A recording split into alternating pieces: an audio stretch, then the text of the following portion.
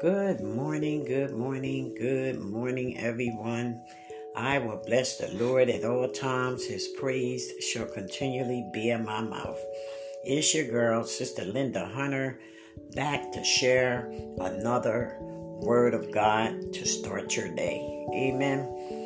Amen. So let's just get to our word for today. Our word for today is coming from Isaiah chapter 26, verse 3.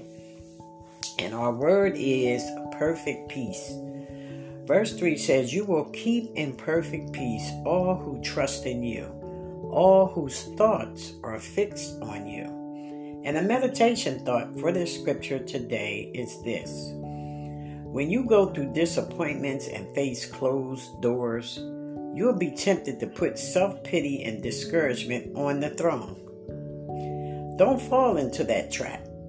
Keep God on the throne. He is saying, if you keep me on the throne, if you say no to worry, no to the fear, and no to the offense, you'll live a peaceful, blessed life. Amen.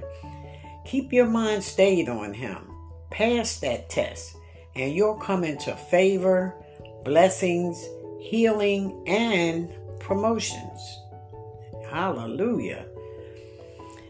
And be aware every morning that something is going to try to get back on the throne. Yep. You don't take it down once and you're done. No, you have to keep it off. All through the day, worry and self-pity and other negative attitudes will try to creep back on the throne. There's always something trying to get on the throne.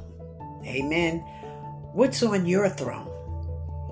I wonder how much higher we would go, how much we would enjoy life if we kept God on the throne and not worry.